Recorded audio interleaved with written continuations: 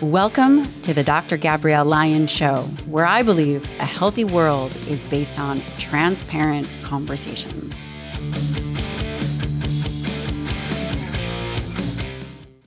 In today's episode of the Dr. Gabrielle Lyon Show, I sit down with my longtime mentor and best friend, Dr. Donald Layman. Dr. Donald Layman is a professor emeritus at the University of Illinois. He's published over 100 scientific articles. He is extremely well respected in the scientific space and considered one of the top experts in protein metabolism. Dr. Donald Layman is truly world class. And in this episode, we talk about how to design a protein-forward diet. We also discuss protein quality. How do you integrate whatever your protein choices are to design a diet that will optimize your metabolism?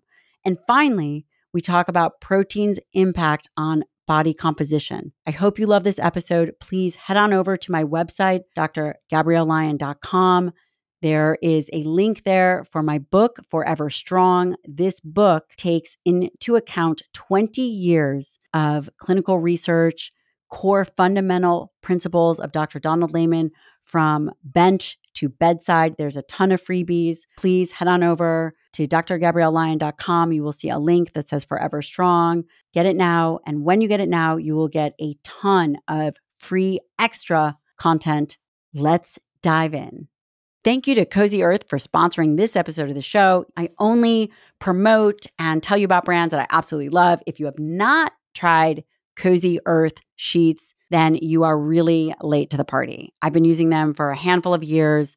They are made from premium 100% viscose from bamboo, which means they are really soft and lightweight. So you are temperature regulated, whether you are someone who is hot or cold. These sheets are for you. I will tell you, they are soft, luxurious, responsibly sourced, and beautiful. You know, it's interesting. I think a lot of the time I try not to purchase new things because of the amount of waste that there is. If it's one thing that I don't purchase used, it's sheets. If that is you, I love the fact that these sheets are sourced responsibly. You will absolutely love them. They offer a 100-night sleep guarantee.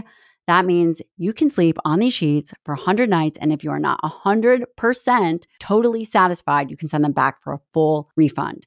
They're absolutely beautiful. They also have a 10-year warranty. I don't know any other sheet company that can say that. You can save, get this, 35% on Cozy Earth. That's right. Go to cozyearth.com/Dr. Lyon and you can save 35%.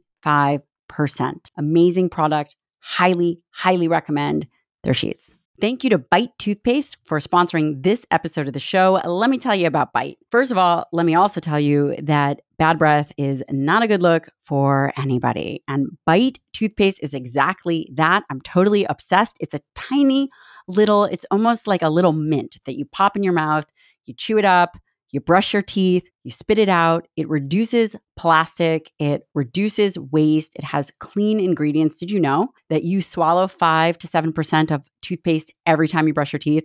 It is a large blob of toothpaste that people typically use and swallow. Bite completely fixes that for you. Not only that, you reduce waste. And we really do have to think about all the waste that we are creating. Bite is a dry toothpaste tablet made with clean ingredients, sulfate-free, palm oil-free, glycerin-free, super convenient. I think that you're going to love this product. It is mind-blowing. Comes in sleek glass bottles. They look amazing. Bite is offering my listeners 20% off your first order. Go to trybite.com/Dr. Lyon and use the code Dr. Lyon at checkout. That's trybite, TRYBITE.com/Dr. Lyon. Dr. Donald Layman, Professor Emeritus, University of Illinois, Champaign-Urbana, over 100 published studies. And really, I wince when I call you the grandfather of protein, because that means that you've been in this for quite some time. And for the listener who doesn't know you and doesn't know our relationship, although I'm quite sure that they do. You've been a mentor of mine for the last 2 decades. And in fact, my book coming out, Forever Strong, is fully dedicated to you. So very, very exciting. Thank you for all of that. And it's been a wonderful association for over 20 years and really best friends. Pretty amazing. And I'm so honored to have you on this podcast. And I know that you will be on many more times. In this episode, it's going to be very important for us to lay down the foundation of dietary protein, and really the crux of meal distribution, why it matters, all the nuances, so that people can walk away and be able to build a diet tomorrow in a way that supports them metabolically. And by the way, Don, you don't even know this, but I am sending out a weekly email called 30 Gs. Do you have any idea where that? It's funny, right? So 30, Where could that have come from? yes. So 30 Gs, you guys can sign up. It's totally free. You can go to my website. You can sign up for 30 Gs, and it's 30 grams of protein. Every Monday, you will get a recipe. Although I'm about to tell you that Don is going to say that perhaps you might need more than 30 Gs, this is a great starting point. And if you're interested in learning how to cook and optimize for dietary protein, you can head on over to my website, drgabriellelyon.com, and sign up for 30 Gs for free. Dr. Donald Layman, let's talk about protein and protein distribution. And what do we even mean by that? Yeah, it's a confusing thing. And I think that I've had some hand in making it confusing based on a study we ran back in, I think, 2014. But, first, sort of sort out a couple of things. In children, meal distribution doesn't seem to matter. Amount of protein per day is the issue. And if you get in, the 50, 60 grams, whatever the growing child needs, when they get it during the day doesn't seem to make much difference. Around 2000, though, we began to realize that adults begin to reduce their efficiency of how they handle protein. Some great work by the Galveston group with Bob Wolf showed that in someone 25 years of age or younger, 15 grams of protein at a meal would stimulate muscle protein synthesis very well. But in an older adult, they got essentially no effect, and that it took somewhere in the 30 grams of protein to actually have an effect. We went on and demonstrated that a big part of that decreased efficiency related to a regulation of mTOR and ultimately how much leucine as an amino acid that was a signal. And so now we know that in adults, there seems to be a minimum threshold, your 30 grams, something around 30 grams of protein, which is a minimum threshold to stimulate protein synthesis. And so that begins to make us start thinking about meal distribution. And so that 30 grams, again, as you kind of pointed out, that's sort of the minimum to get around 2.5 to 2.7 grams of leucine, which is what is required to stimulate protein synthesis. I don't believe that's the maximum, it's the minimum. And so, the maximum's probably higher than that, 45 grams, 55 grams. We don't really know. It's sort of a decreasing curve. And so that becomes very hard to tell. And it's probably not the same in every single individual. The bigger you are, probably the larger the meal should be, that type of thing. So, I'll just sort of start with that and you can ask some questions from there. But what we now know is that the distribution, you need at least 30, 35 grams of protein in a meal to really stimulate protein synthesis in muscle. And as we know, as we get older, protecting muscle, and you and I like the term muscle-centric health, we know that protecting muscle is the key to long-term health. It absolutely is. And, you mentioned this 30 grams of dietary protein as a minimum to stimulating mTOR, which is mechanistic target of rapamycin. And this is this complex within all tissues and within skeletal muscle is exquisitely sensitive to one of the essential amino acids, leucine, which you pointed out. And by the way, this 30 grams 3 times a day, I think that we could probably blame you because Yeah, it is yeah, really based on your earlier research. And then after you made this discovery came out of your lab as it relates to a protein threshold. And what do I mean by protein threshold? Meaning a 30-gram protein meal could be a little over 4 ounces of chicken. Typically, 30 grams was given in either a whey isolate or some kind of amino acid mixture. Now, based on 30 grams of protein 3 times a day, what did you initially see? What did some of the data initially show as it relates to, say, body composition or blood pressure? Did these earlier studies have any impact on the things that we value? yeah. Great question. After I answer your question, I'd like to back up to some of the basic research behind this. But um, what we specifically measured with Doug Patton Jones and I is we took a typical American diet, which has almost all of the protein in a meal late in the day, and we wanted to distribute it earlier in the day. So we had 90 grams of protein in the typical American diet, 10, 20, 60 grams at dinner. And what we did was redistribute that 30, 30, 30. And what we found was that the net daily muscle protein synthesis went up. So exactly the same food, exactly the same protein, just redistributing it, we got a greater net protein synthesis per day. Um, Translating that into body composition, there's really not great data to show how that translates. We think it does. And from there, I would back up to some other research that sort of supports the concept. Um, there's a great study, even before we fully understood mTOR and leucine and aging. There's a great study by Maria Arnaud in France, and what she looked at was a low protein diet. So basically, they took individuals that had basically the RDA, around 56 grams of protein, and they looked at distributions. They looked at lots of small meals versus having one large meal. And what they showed was that if they didn't have a meal that contained more than 30, in fact, they used 45 grams of protein. If they didn't have a meal that got above 30 grams of protein, the net daily protein synthesis was lower. And over a 21 period, there was detectively less lean body mass. Okay, so that's the first. We think that that meal threshold is key. Okay.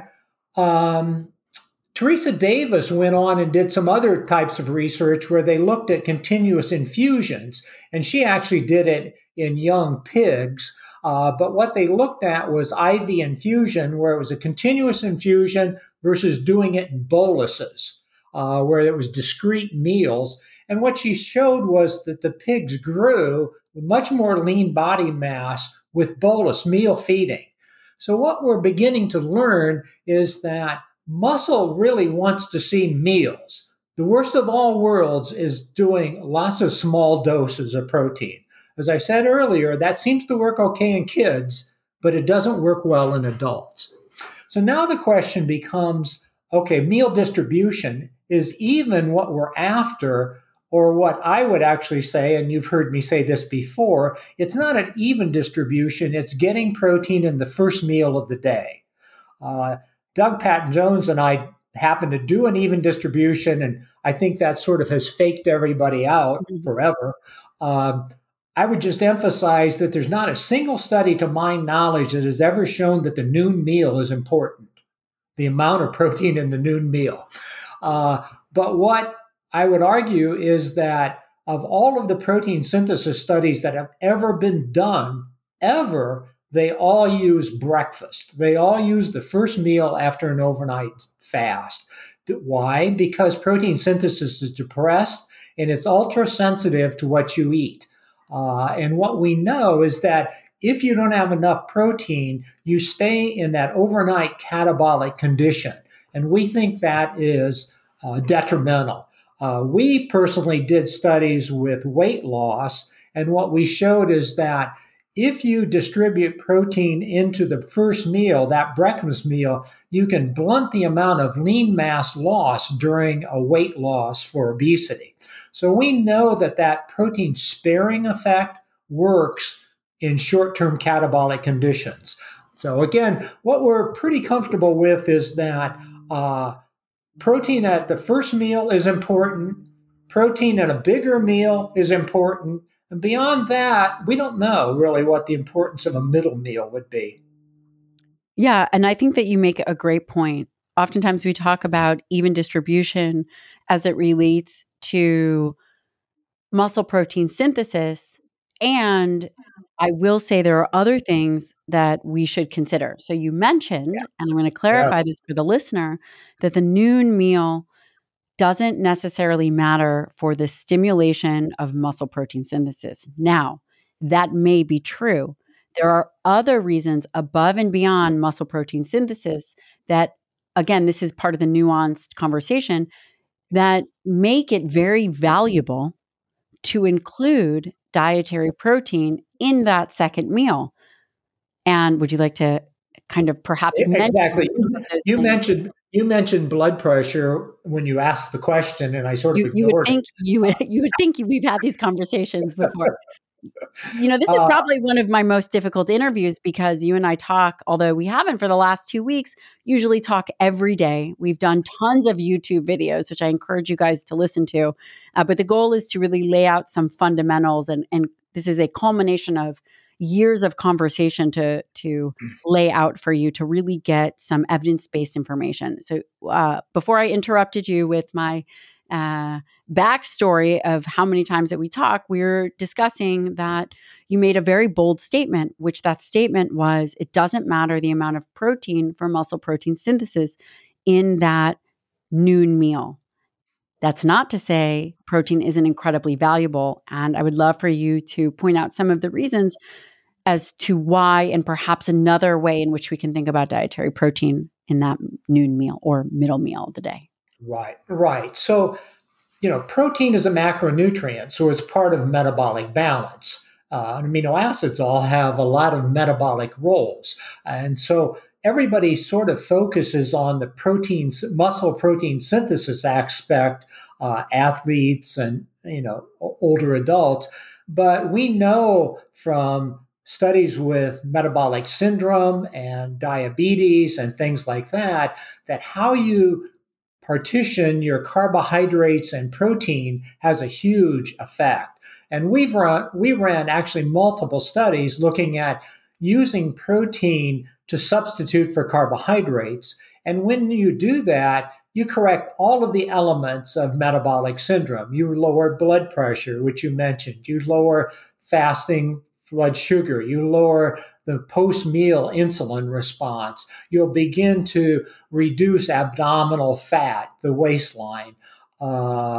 You'll decrease triglycerides dramatically. You'll increase HDL.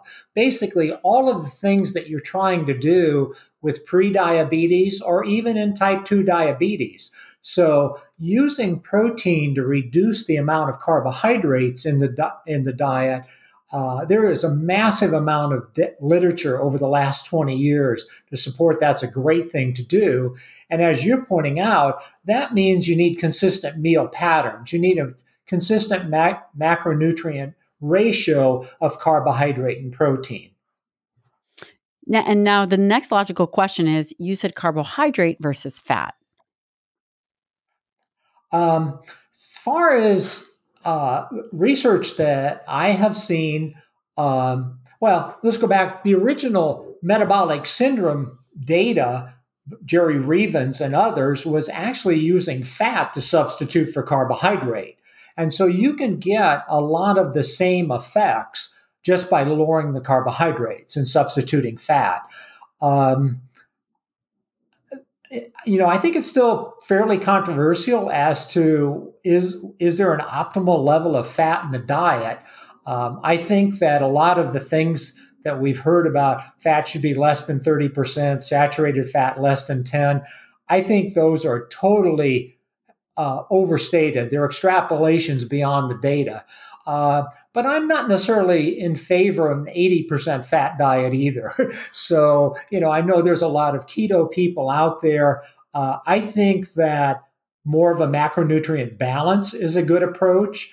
RDA for carbohydrates is 130 grams per day. I'm okay with that. I think it can create a very good balanced diet.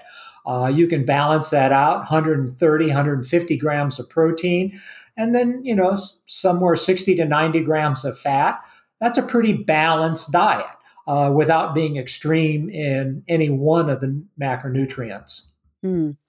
I think that that's very good advice. And one of the things that I really want the listener to take away is to be able to think about how they can create a meal pattern that serves them. And right now, so far, we are laying out the foundation for the initial and somewhat original research. Well, it's not somewhat, it is original research of this overstated 30 grams of dietary protein 3 times a day, and is it necessary for muscle protein synthesis?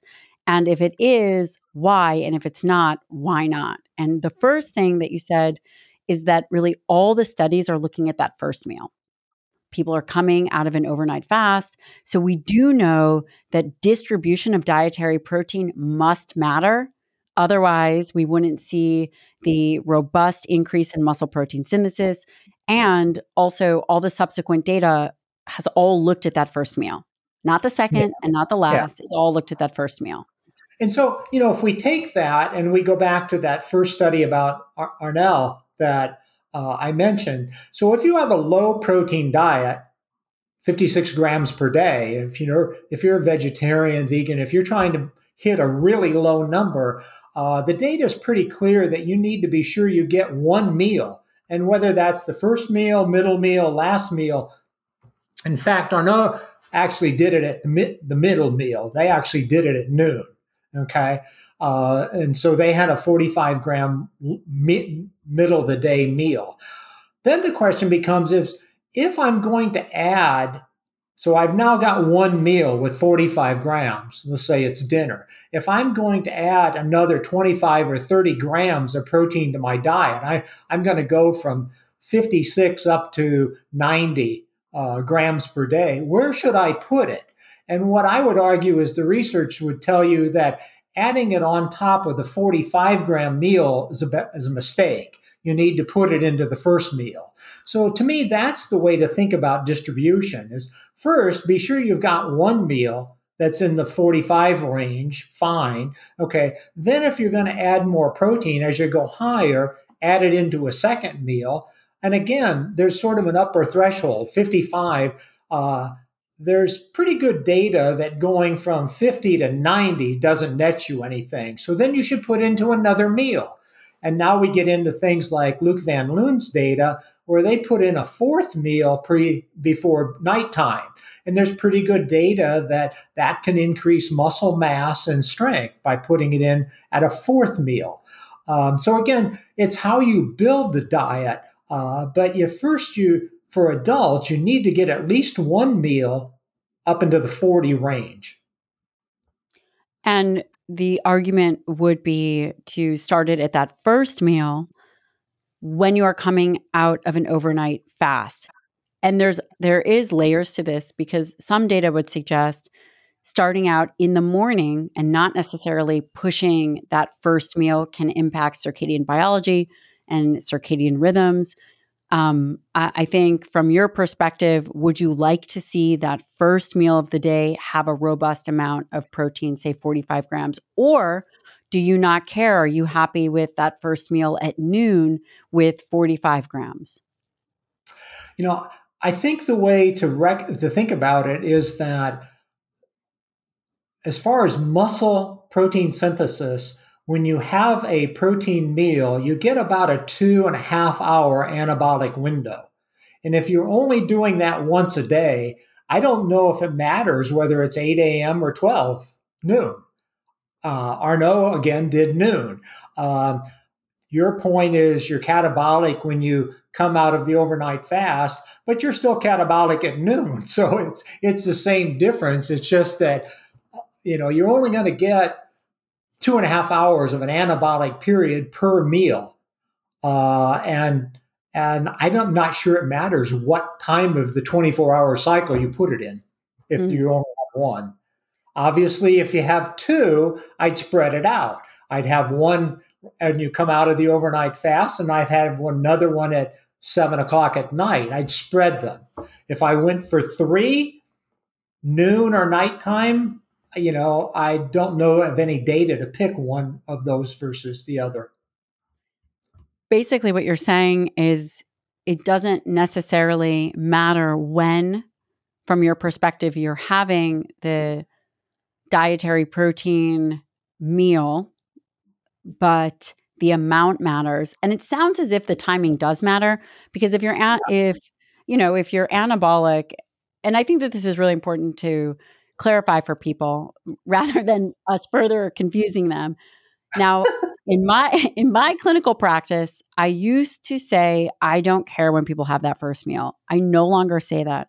I do think that as we begin to think more about circadian biology and layer in influences from the environment, I like to see my patients having a first meal of the day earlier on, maybe 90 minutes to 2 hours after waking, 45 to 50 grams of dietary protein. I am happy with that. They are coming out of an overnight fast. Let's say they go train, they're having a robust amount of protein. And then for my patients, depending on what they need, I don't care so much about that middle meal. I would like it to be balanced from a macronutrient perspective. I think a high quality protein being a protein forward meal plan, whether it's 30 grams of dietary protein, again, the question becomes, what is the goal of that meal? Yeah. Right? Is it muscle protein synthesis? Do we know the impact of that second meal? And then, of course, the evening meal, I do like to have a robust amount of dietary protein. And again, that could be 45 to 50. So I know that there are two meals that are pretty robust. And that middle meal, that could be a lighter meal. Now, Yeah. if an individual, Don, was having 3 meals a day, how would you think about, I guess, number one, is it necessary and beneficial? I think that we both agree that one meal a day is not ideal.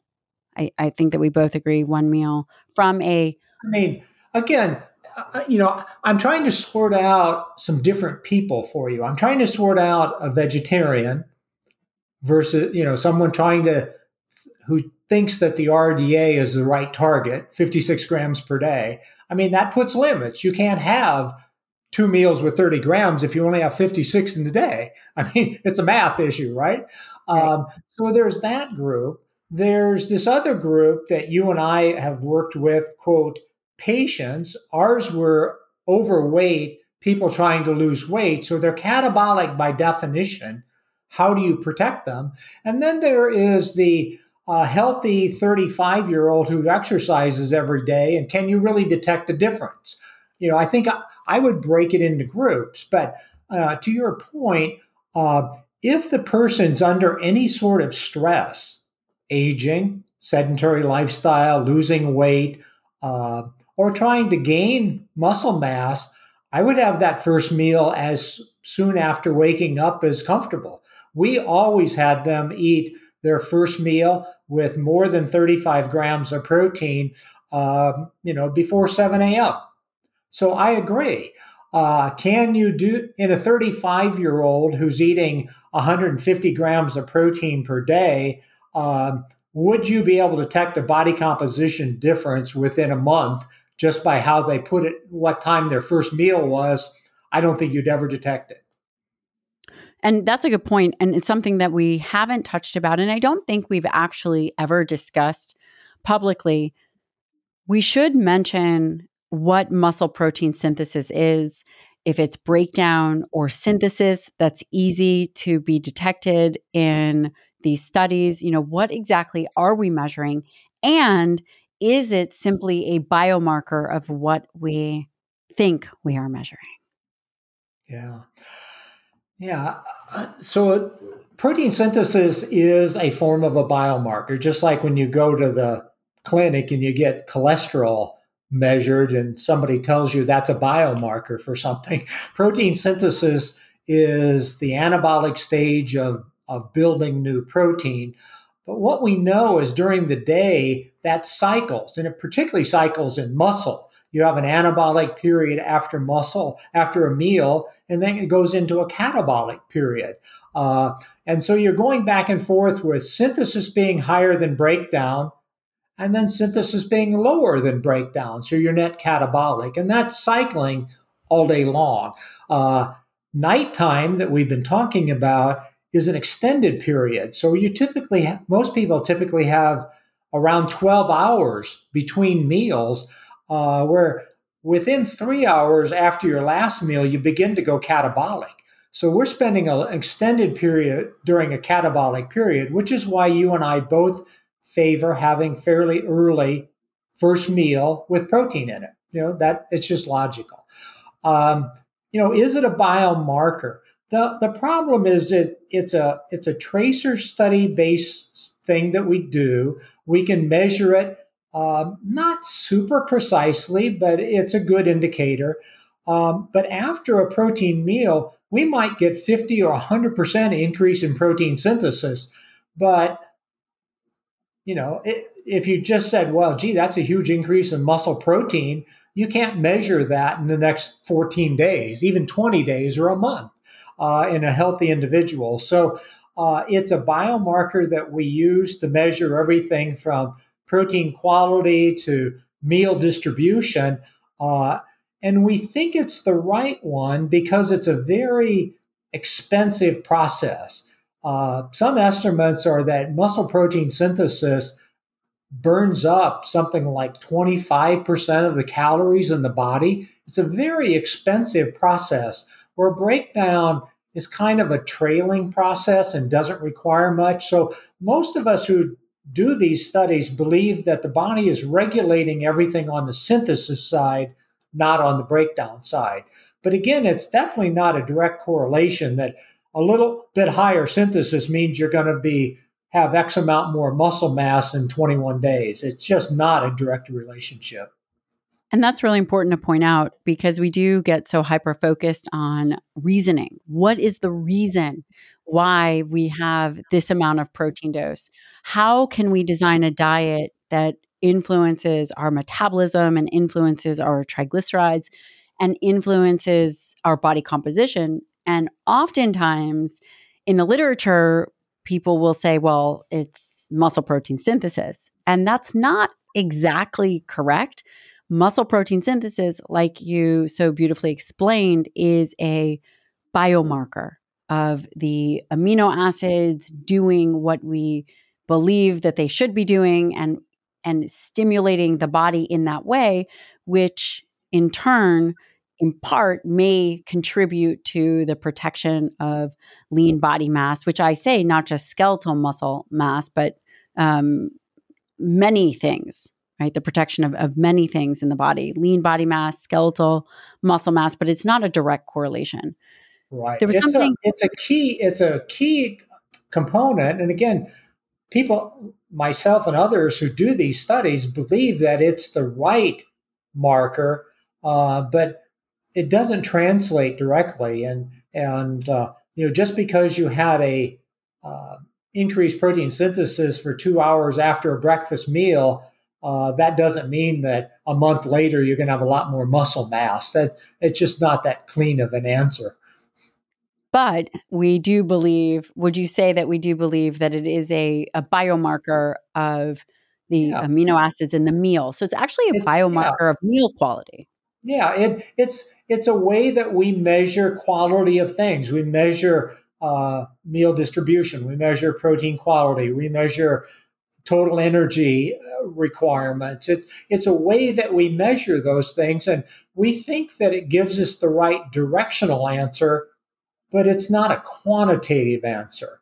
So we're looking is this a good thing to do? Well, we think that's a good indication, but you can't say that 50% increase in protein synthesis is going to net you a pound of muscle. Right, right. And that actually leads very nicely to this second meal conversation. You mentioned earlier that that first meal, we know that the anabolic influence of a meal, of an appropriately dosed protein meal, lasts about 2.5 hours. There are other, for lack of a better term, machinery like EIF4. There are other things that happen, which I would love for you to explain as just a general oversight as to potentially why that second meal doesn't necessarily matter as much, or that we know doesn't matter as much when it comes to dosing dietary protein. Yeah. So there were a number of us, who have studied this, first meal effect on protein synthesis. And my lab and a couple of others, Mike Rennie, Phil Etherton, my lab, Lane Norton, we all started said, well, if that's a stimulation of protein synthesis, how long does it last? And so we started measuring duration. And what we found was that protein synthesis in muscle will come back to baseline after about 2.5 hours. And as we looked a little deeper, we realized that we mentioned the mTOR signaling before. What mTOR does, so when leucine goes up in the blood, it stimulates mTOR, this signaling complex, and that stimulates a series of machinery known as initiation factors, EIF4 complex, the S6 ribosomal protein, and it stimulates a number of things which increase the machinery, increase protein synthesis. What we realized in studying this duration is that after 2.5 hours, protein synthesis comes back to baseline, but all of the machinery is still stimulated. Leucine is still high in the blood, and it will still be high at 4 or 5 hours after a meal, depending on how much you ate. EIF4 is still stimulated, mTOR is still stimulated, S6 is still stimulated. And so you're now coming into lunch and all of the machinery is still stimulated, but yet protein synthesis is down. So what's the effect? Well, there's good reason to think that it's not going to be dependent on leucine. So we did a couple of studies where just giving a small amount of amino acids or a small amount of even energy actually would stimulate protein synthesis again. So there's this concept out there of a muscle full, which is what I think Phil Etherton used. We've actually always looked at it as a refractory period, that once muscle has been active for 2.5 hours, it sort of needs to rest. It's a very energy dependent process. It's depleting ATP and muscle, and it appears that there might be some safeguards against getting too low. Obviously, if you deplete all the ATP in your muscle, you can't move. you fall over in a heap. So there may be some safeguards to how low ATP can go, and that's what we actually published. We don't know if that's totally true. It hasn't been repeated by another lab, but it sort of makes sense. We know that there is this refractory period. And again, that leads us into the noon meal. What should it be? No one's ever really studied it. So, assuming that it should be 30 grams, there's no harm in that, but there's no data to really back that either. And that's really important to think about when you at home are designing a diet. Is there harm in having another robust meal with 30 grams of dietary protein? Absolutely not. Is there benefit above and beyond muscle protein synthesis? Absolutely. We're talking about metabolic correction. We're talking about replacement of carbohydrates. And some of the other things that we haven't actually spoken about are, what are the other influences that protein has on the body above and beyond muscle protein synthesis as it relates to muscle turnover, protein turnover, Yeah. right? There are multiple. Before we leave that, I'd highlight one more way of thinking about it. So if I have two meals, I have a 30-gram protein meal at breakfast, and I have a 20-gram protein meal at lunch. Where should I put 15 more grams? I'd put it in breakfast. And I would take breakfast to 45 as opposed to taking lunch to 35. So that, frankly, is how I would do it. So again, it's how do you choose to distribute it? Again, if we're talking about diabetes and you'd like an even distribution, that's another reason to make it even. Um, I think there'd be a bigger anabolic effect of bringing breakfast up to 45 than to bringing lunch up to 35. And the reason you're saying that is because of it being the first meal of the day, overnight fast, having a robust amount to really optimize the machinery. Right. Yep. And all of the leucine effects are going to be most important at that meal. We don't even know that leucine's important at the lunch meal. There's no data to say it is. So having 20 grams at lunch might be just as effective as having 35 Hmm. That would from be a muscle interesting protein synthesis standpoint.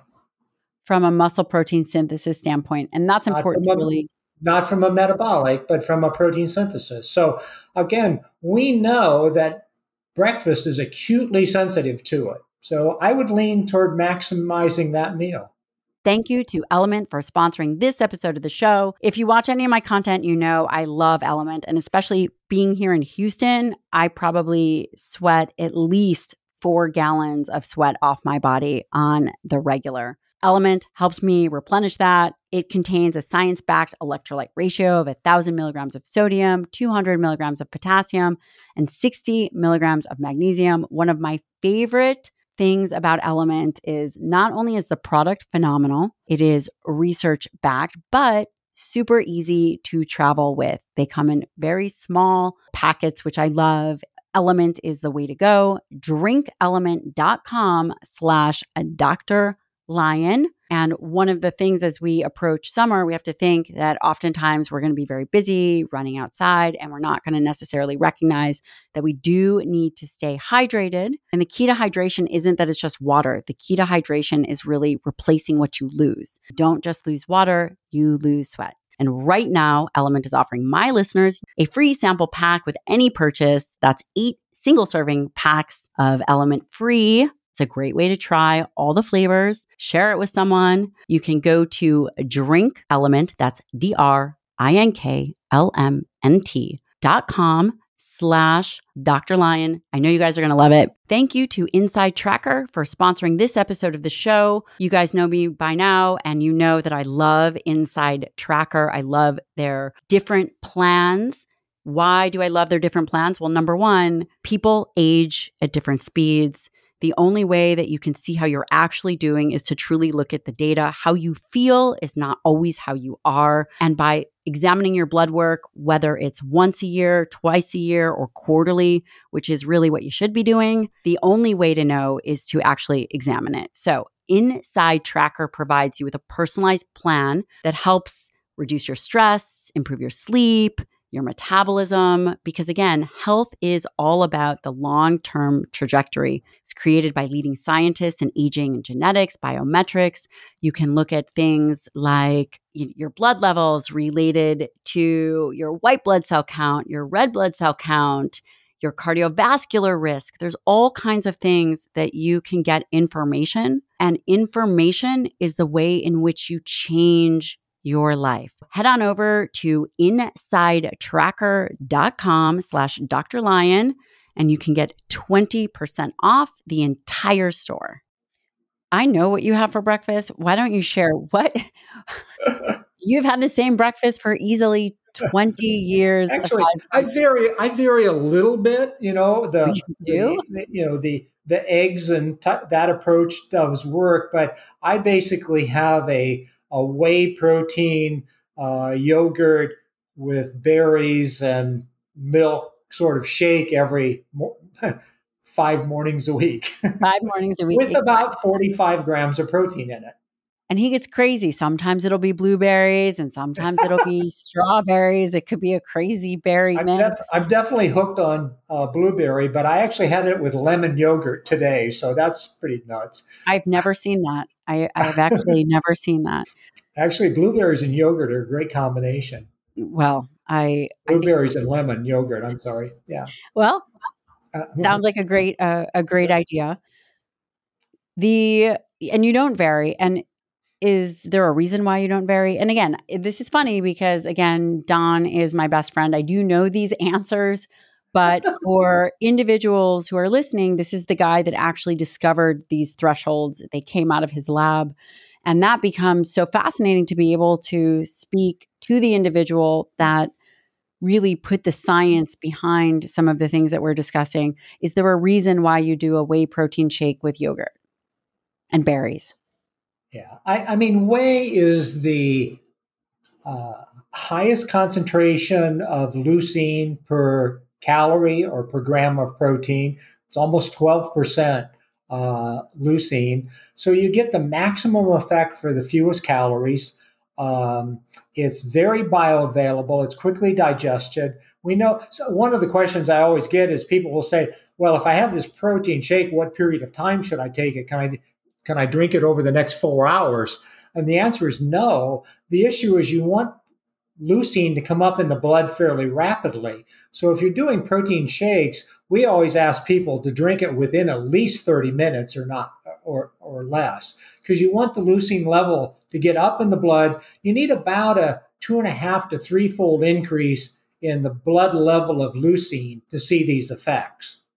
Okay, so people will talk about slow digesting proteins like like a casein, for Casein. example. Mhm. And so if you take 25 grams of whey protein, you'll max out, you'll stimulate leucine. But if you take 25 grams of casein, it digests so much slower and has less leucine that you won't get the same effect. Okay, so the protein quality does matter, and the digestibility matters. And so I do it. We sort of developed it during our weight loss studies. We wanted something that was convenient. We can do it with eggs and meat and things like that. We can do, but they all take more time. And most people are getting up in the morning. They're dealing with kids. They're getting ready for work. They're trying to run out the door. And so a shake is something you can take with you. It's portable. So it was convenient. It was easy to do. And frankly, I've gotten used to. I like the taste. There's a few very important things that you said. Consistency is key.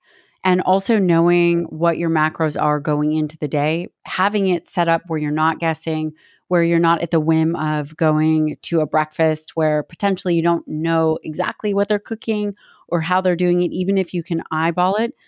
The other really important thing that you mentioned was this digestibility concept. Mhm. Whereas a protein shake, something with yogurt, Greek yogurt, whey protein, very fast to digest, meaning it gets into the bloodstream quick. It is not slowed by a lot of fat or fiber.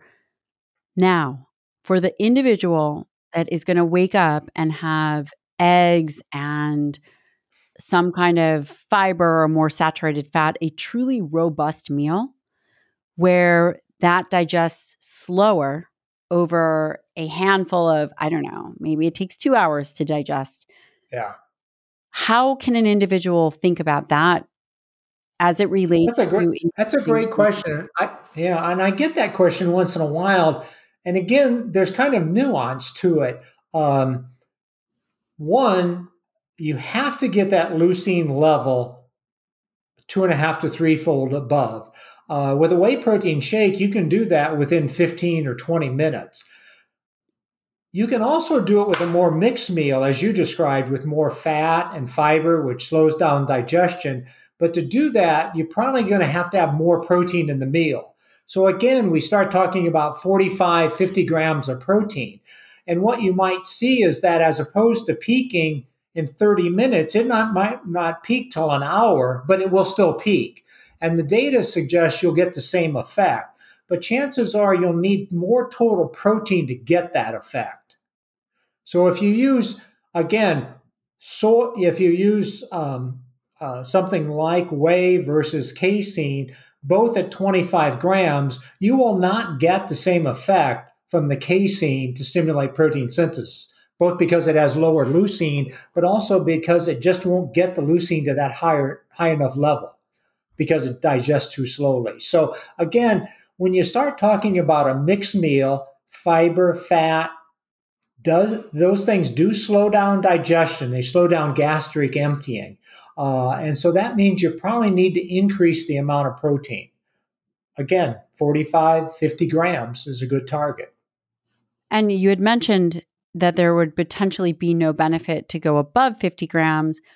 But really, what you're talking about is there may be no benefit to muscle above 50 Sure, grams, as sure, opposed to thinking about dietary protein as a whole. There may, of course, be benefit, um, sure. which again goes back to quite a bit of nuances in this conversation.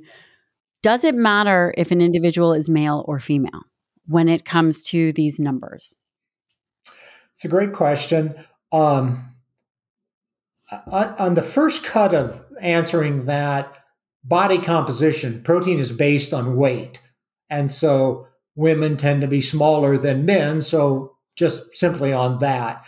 But if we actually had the potential to look at lean body mass, protein should be based on lean body mass. And the numbers we talk about make an assumption that lean body mass is about 75% of body weight. And so, based on that, women have a little less lean mass per weight. They have a little more body fat, 5 to 10% more than men. So, theoretically, they'd need a little less protein, but I've never seen that actually measured well. So, again, first cut, they're simply smaller. Protein is 1.5 grams per kilogram body weight. They're smaller. They also have a little less lean body mass, so technically they should need a little bit less. But that would you say that that is really an overall number versus a meal distribution number? Yeah, that's a total amount per day. So, again, you and I, the RDA is zero point 0.8 grams per kg, and you and I talk about, 1.2 to 1.8. Um,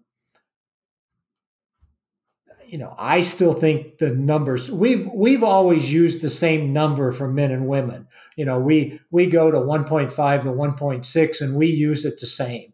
The one thing that we do adjust for is how overweight you are. So we always tailor it toward what we would consider more of an ideal body weight. So if you have someone whose ideal body weight would be 150 pounds and they weigh 250, we don't base the protein on 250. We base it on 150.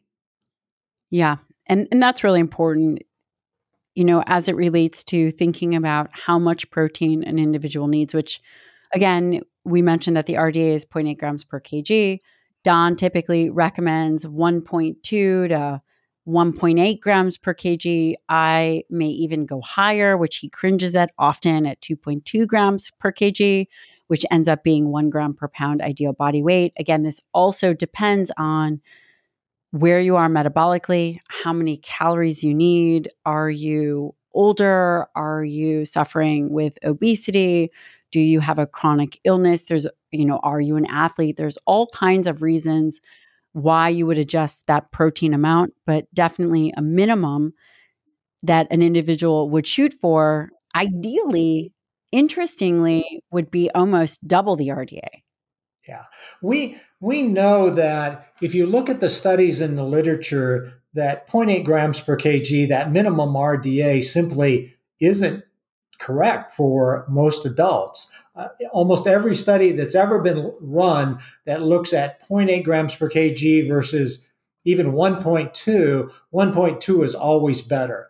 As you get from 1.2 up to 2.2, we don't have a lot of great studies showing the difference between each of those levels.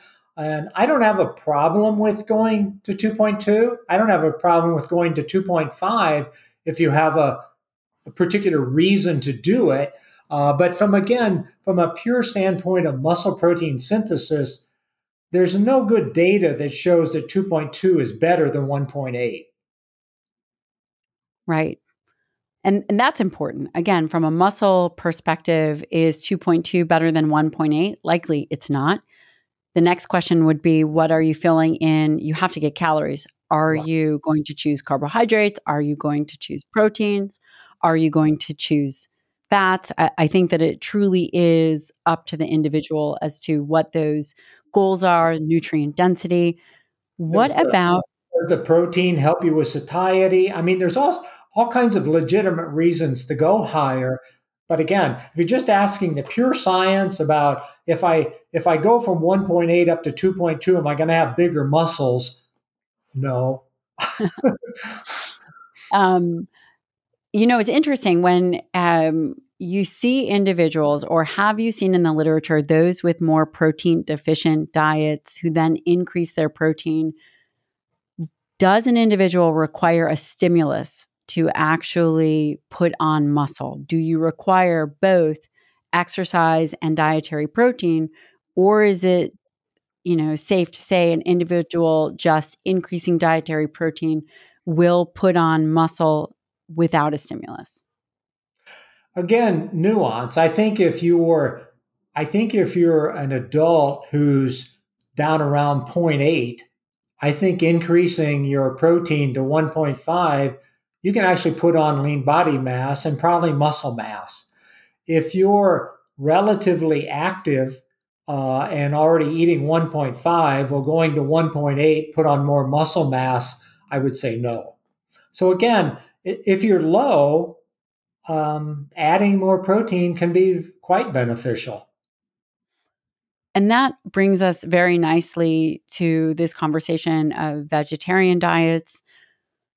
We talked about whey protein. We really talked about high quality protein, which for individuals who are curious what high quality proteins are, they are typically animal based in nature. Again, this is a non-emotional conversation. It's really based on hard, fast biological numbers that are based on an amino acid profile.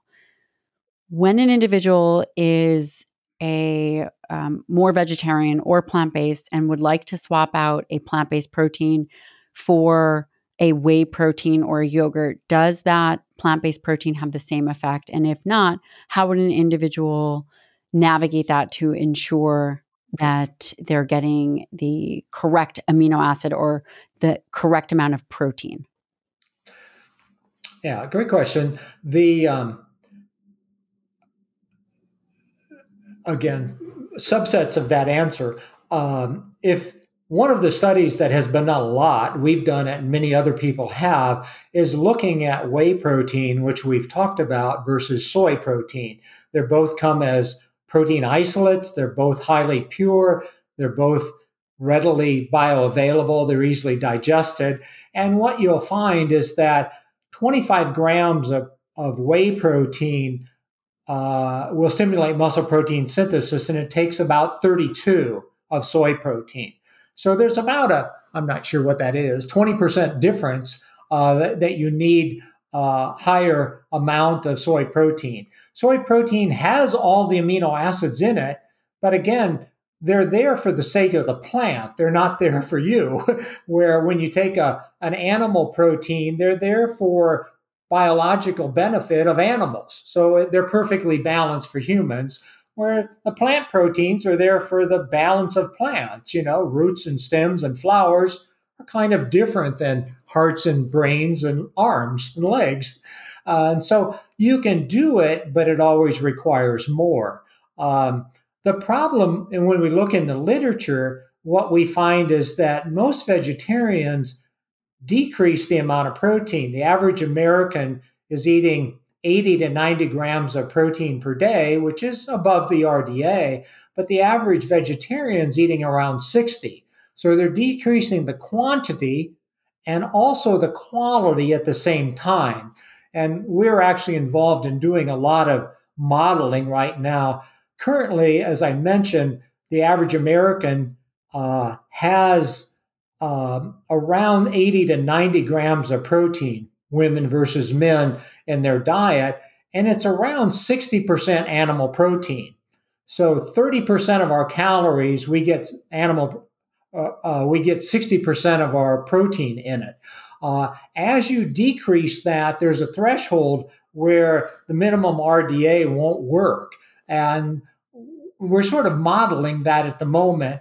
But if you get down to less than 20% animal protein in the diet, the RDA simply isn't adequate anymore. You have to increase it. Do you think that there is going to be a time that that's reflective in the guidelines? Wow, we can only pray that that would somehow surface. But the political pressures from the food industry, they love selling cheap plant protein. So that's my political announcement for the day, my soapbox. But No. I hope so. I think there's a beginning realization if you look at the USDA and look at a lot of the My Plate guidelines. None of them use the RDA as the guide. They're all using above 1 gram per kg in their models. So while nobody's talking about it, they're at least beginning to model it correctly. So I would hope that that's the case. We're even seeing some of that in the World Health Organization, which has traditionally been sort of against animal protein, to realize now that if you get below 50% animal protein in the diet, you probably aren't getting adequate amino acids and you're probably not getting adequate nutrients, B12, calcium, zinc, selenium, B6, etc. So there's a nutrient density aspect of it. And it doesn't mean you can't create a balanced diet, but it means you need a lot more knowledge and a lot more time to get it right. Right now, Americans get 80% of their plant based protein from wheat, which is extremely poor quality protein. I mentioned that with whey protein, you can get a leucine effect, a muscle effect with 25 grams, 32 grams of soy. It takes over 40 grams of wheat protein to get to that level. So it's a very poor quality protein. So if Americans are going to become more plant protein oriented, they're going to have to learn to eat very different plant proteins than they currently do.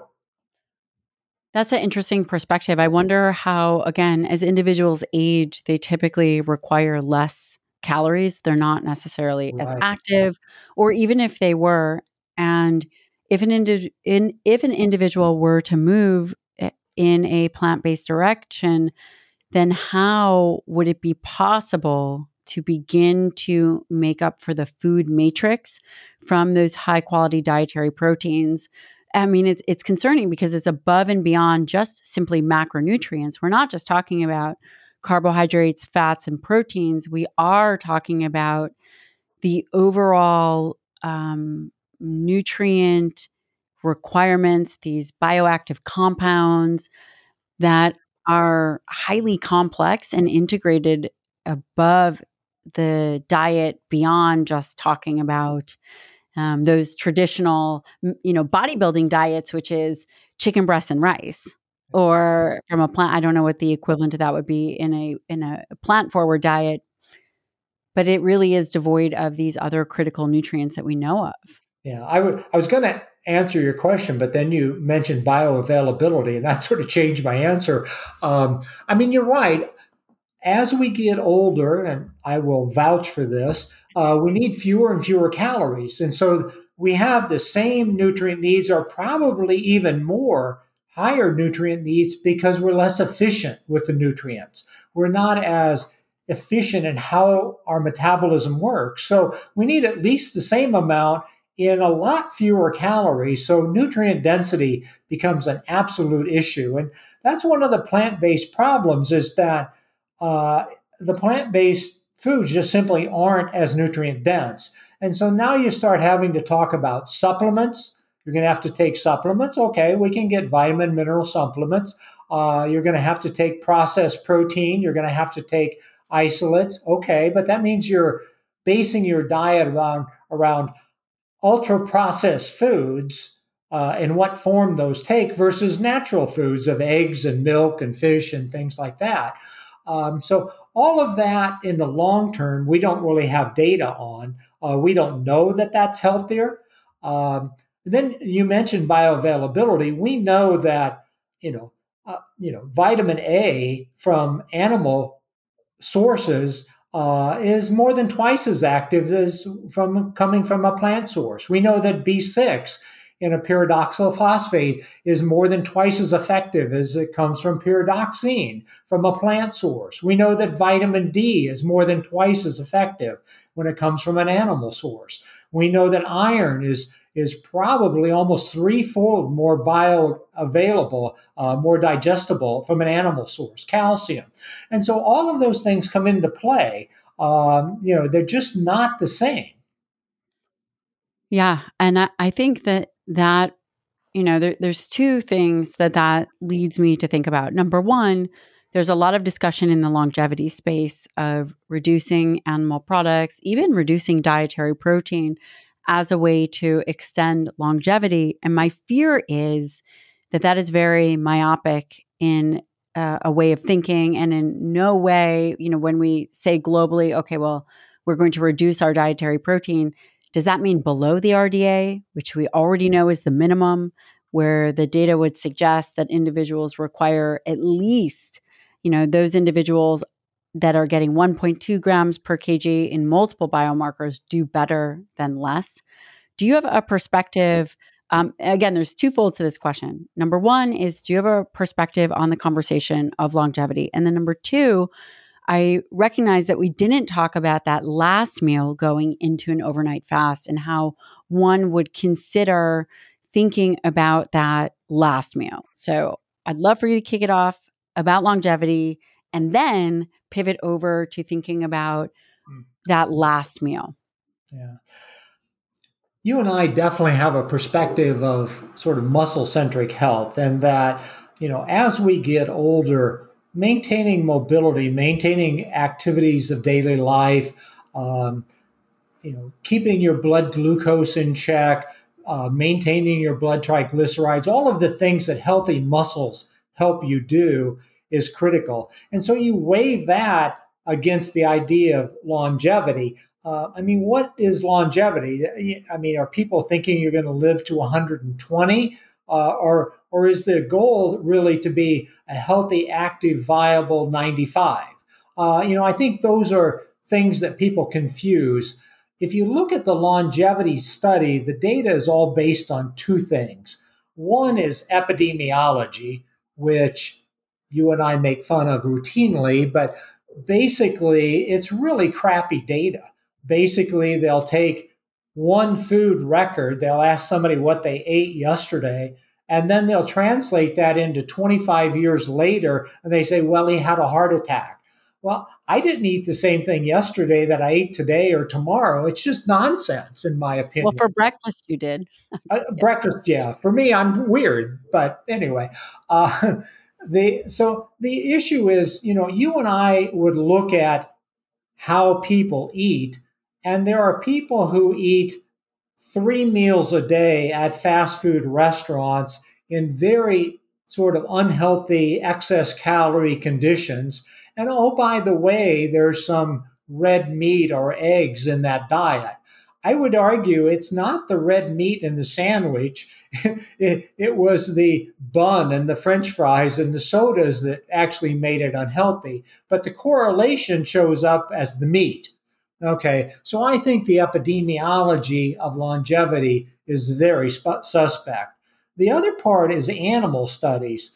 And the problem with the animal studies and longevity is the laziness of the investigators. Basically, the way they do these studies is they'll take a series of rats or mice or whatever, and they'll put them on an aging study, which lasts, 2.5 years. And basically, in one group, they'll restrict them. Okay, so we've got one group doing what we call ad libitum feeding.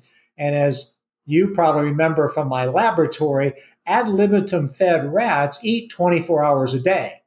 If you go in and look inside their stomach in the middle of their nighttime, it's totally full. They're absorptive. We've already talked about, lots of small meals every day. That's not a healthy thing to do. And so basically what we now know is that if you restrict calories or if you restrict protein, the animals will live longer. Well, what you're doing is actually just normalizing them. Once you begin to restrict them, they shift from being ad libitum fed to now meal feeding. they will eat their meal and then fast until the next time you're fed. And so now we've created meal feeding. We know that meal feeding is better than grazing all day long. So to me, the two pieces of data that go into the longevity data are both not very reliable. They're both really bad pieces of data. On the other hand, we know that having healthy muscles in terms of diabetes, in terms of heart disease, in terms of survival from cancer, in terms of not falling and breaking a hip, is probably the most beneficial health thing you can do. So I would much rather focus on having adequate protein and healthy muscles and being a healthy 95 than being a very unhealthy 105. Yeah. And that's really well said. We've discussed this. If you guys are interested to hear more about the nuances as it relates to some of these longevity experts, you can go back to one of the other videos that we've done. We've talked about it quite frequently. And I do think that it's important because the push for longevity really seems to have taken off, which is fascinating. And I often think, is it because individuals are afraid of death, or is it because we're now starting to see aging parents? What is it? And how do we course correct potentially patterns of behavior as it relates to eating and exercise? And there are some very simple things that individuals can do. I would say number one is understanding that the amount of total protein that you eat during the day is critical. That could be 1.2 grams per kg up to 2.2 grams per kg, then distributing it throughout the day. Don and I have talked really in depth about that first meal. Potentially, that middle meal doesn't matter for muscle protein synthesis, but if you are working on getting enough protein during the day, if you are working towards metabolic correction, if you have a chronic condition or are an athlete, there's a whole host of reasons why getting a robust 30-gram or more second meal would be perfectly adequate. Pivoting to that last meal, assuming, well, I'll just let you kind of take the floor on what you think about that last meal. And I know you're going to say that it depends on what your other two meals were, but for argument's sake, how do you think about that last meal? Just before we leave the longevity, I think, long-term health, I think the data is really good that physical activity, we need you need a routine physical active lifestyle. It needs to include some resistance exercise of some form. And that might be yoga in your case, or it could be weightlifting. We know that excess calories are a huge problem, and we know that adequate protein. Those three things, I think are the things that you should keep in mind. Keeping calories in check, and that probably means both carbohydrates and fat. Getting your protein adequate and having exercise. Let's see, your last meal. I assume you mean a dinner meal I versus a meal do. before bedtime. I do. I mean the Okay. dinner The meal. last Mhm. meal, you know, I I like having a large meal per day. I think one meal that's up in the 55-gram range, sort of maxing the system, 60 if you prefer. I don't know in terms of any, you know, particular upper number. Um, I like the balance of protein carbohydrates throughout the day. So we always kind of look at teaching a 1-to-1 balance. So if my breakfast meal has 45 grams of protein in it, I usually target about 30 grams of carbohydrate in my breakfast. If my dinner meal has 55, I think you could probably go to 55 grams of carb. I like to keep that ratio. Um, I think that from a post meal response, insulin and everything, I think that ratio makes some sense. Um, so that's kind of how we teach it. I think for most people, it's a lot easier to get vegetables and things into bigger meals. Again, I don't care whether the big meal is at lunch or dinner, frankly. I usually tell people spreading them between breakfast and dinner, again, if you're under stress. But I grew up on a farm where the big meal of the day was the middle meal. I don't think there was anything unhealthy about that. So again, I think having a big meal, presumably at night, is fine. Um, and I usually will have more protein in it, partly just because it's convenient. I don't I don't think there's any particular merit to having 60 at dinner versus 60 at breakfast, frankly. But I like having the last meal uh, fairly satiating. I want it to have enough protein and fat, so fiber, so that you're not hungry in 2 more hours before bed. And just to clarify, you're not saying that individuals should follow the standard American diet pattern, which is 10 grams of dietary protein at that first meal, and that second meal is maybe 20 grams, and then that last meal is 60. What you're really saying is that an earlier meal should have, say, 45 grams. And if you are thinking about what your total protein intake should be, the way to structure it would be, say, um, an earlier meal would have around 45 grams. And then if you didn't want to have a large second meal, that you could easily put a dinner meal or that last meal to have 55 or so grams of dietary protein. Is that correct? Yeah. I mean, that breakfast meal, the typical American has less than 10 grams of protein and over 75 grams of carbs in that breakfast meal. As far as I'm concerned, that is a prescription for type 2 diabetes. I mean, that is awful. I used to tease that the average American is eating Dean Ornish's diet for breakfast, the zone diet for lunch, and the keto diet for dinner. It's no wonder the bodies are confused. Right, right. We talked about consistency and circadian rhythms and things earlier. If you eat in a totally chaotic manner, your body metabolism is going to be chaotic too.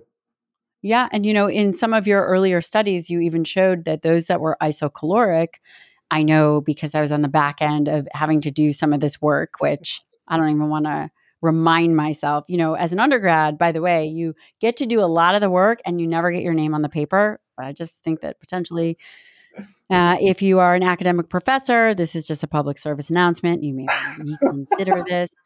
One of the things that you showed so elegantly was that if individuals were eating too isocaloric, that the diets were isocaloric, meaning they both had, say, 1,600 calories or 1,800 calories, just by changing the macronutrients at breakfast from, say, a higher carbohydrate to a higher protein, ultimately had very significant positive metabolic implications. And I think that, that might have been, I think maybe you started with Jamie Baum. Perhaps Yeah. this was a 2006 study that I think was very interesting and very easy to read. I'm slightly biased. I've probably read it 2,700 times. um, was simply by, again, changing not the calories. The calories matter. We do need to account for calories, but ultimately by changing the distribution of when you are having your macronutrients really plays a role. And what you showed was that by swapping out a high carbohydrate breakfast for a high protein breakfast, that individuals lost more weight, lost more quality of weight, meaning fat, had better triglycerides, had better blood pressure, a whole host of things that really improved. And I think it's so simple and it's free to do just by leveraging knowledge that we're talking about here. And that's really important. Yeah. These were weight loss studies. Everybody in both arms of the study had exactly 1,700 calories, so they were isocaloric. They basically both had the same dinners, which was interesting. So the one group was following the food guide pyramid as best we could teach it. So they had a high carb, low protein breakfast, low protein lunch, and a reasonable balanced dinner. And the other group had essentially the same, maybe slightly tweaked lower carb. But what we did was in the first two meals, we substituted out about 60 grams of carbohydrate for 60 grams of protein. And what we showed was that they lost more weight, they lost more body fat, they lost less lean mass. We corrected glycemic regulations. we lowered their triglycerides, we increased their HDLs. So across the board, every biomarker got healthier just by swapping out 60 grams of carbs for 60 grams of protein in those first two meals. And that's critical because, again, you took the model of a standard American diet, which potentially you were restricting calories, but still just making the subtle shifts of macronutrients really changed the trajectory of an individual's weight loss. Yeah. I think that we could probably talk forever, which we won't. I do want to ask you one final question. Where does exercise fit in as it relates to pushing this lever of protecting, maintaining muscle health and metabolism? And of course, this in and of itself is a whole other podcast, which we'll do a part 2 and a part 3 and all the parts. Yeah. But yeah, can you frame that for us? Exercise is critical. Muscle, frankly, responds more to exercise than it does to diet. And you and I have now spent an hour talking about protein, but resistance exercise and aerobic exercise too are critical to muscle health. If I was going to put them on a scale, assuming you're not protein deficient, assuming you're not 0.8 or less, assuming you're up in the 1.2 or something, exercise probably has 75% of the effect on healthy muscle and diet 25%. If you're trying to be an athlete and gain muscle mass, you're only going to really do it by having resistance exercise and the strength. If you're an older adult and you're trying to gain strength, you need exercise. Just eating protein won't do it unless you're too low. So again, we mentioned that if you're below 1 gram per kg, if you're down around the RDA, going higher will be a benefit. But if you're at 1.5, you're not going to get that much better by going to 1.8, but adding more resistance exercise is a big deal. So if we look at the mechanisms inside of the muscle, what we know is that mTOR signal that we briefly touched on is sensitive to leucine, but it's also very sensitive to resistance exercise, to stress. A molecule known as RED1 is a trigger that is related, and exercise sort of inhibits that, which allows mTOR to be more responsive. So one of the things I always tell vegetarians and vegans is that if you're going to be really low protein, then you darn well better be careful about having high levels of resistance exercise, because that's your only saving grace for protecting muscle. Yeah. And one of the other aspects that we think about is that 100% of people have to eat. You might as well nail that piece. Yeah. Right? 100% of people have to eat, whereas the evidence suggests that there's, 24, 25% of adults are meeting their requirement for both resistance training and cardiovascular activity. So most people are not meeting the needs of activity. While that is critical and arguably more impactful from a whole body perspective, the majority of people are not doing enough. Yeah. Whereas you're 100% right that most everybody people has to eat. are, it's much more in their strike zone to change their diet than to change their exercise. Yes, yes. So we will eventually get to exercise, but again, having you on to lay out some fundamental changes would, is incredibly helpful and critical for the listener. Again, you guys, I strongly encourage you to go back and listen to some of our other YouTube videos. If you want to know what dietary protein recipes for dietary protein, you can sign up for my 30 Gs. Now you know where the name came from. I will include all the links to Don here. And as I had mentioned before, my book, Forever Strong, is coming out October 17th. It's on pre-sale now. It is fully dedicated to my best friend and mentor of a lifetime, Don Layman. So thank you so much for coming on. My pleasure to join you as always. The Dr. Gabrielle Lyon podcast and YouTube are for general information purposes only. and do not constitute the practice of medicine, nursing, or other professional healthcare services, including the giving of medical advice. And no patient-doctor relationship is formed. The use of information on this podcast, YouTube, or materials linked from the podcast or YouTube is at the user's own risk. The content of this podcast is not intended to substitute for professional medical advice, diagnosis, or treatment. Users should not disregard or delay in obtaining medical advice for any medical condition they may have and should seek the assistance of their healthcare professional for any such conditions. This is purely for entertainment and educational purposes only.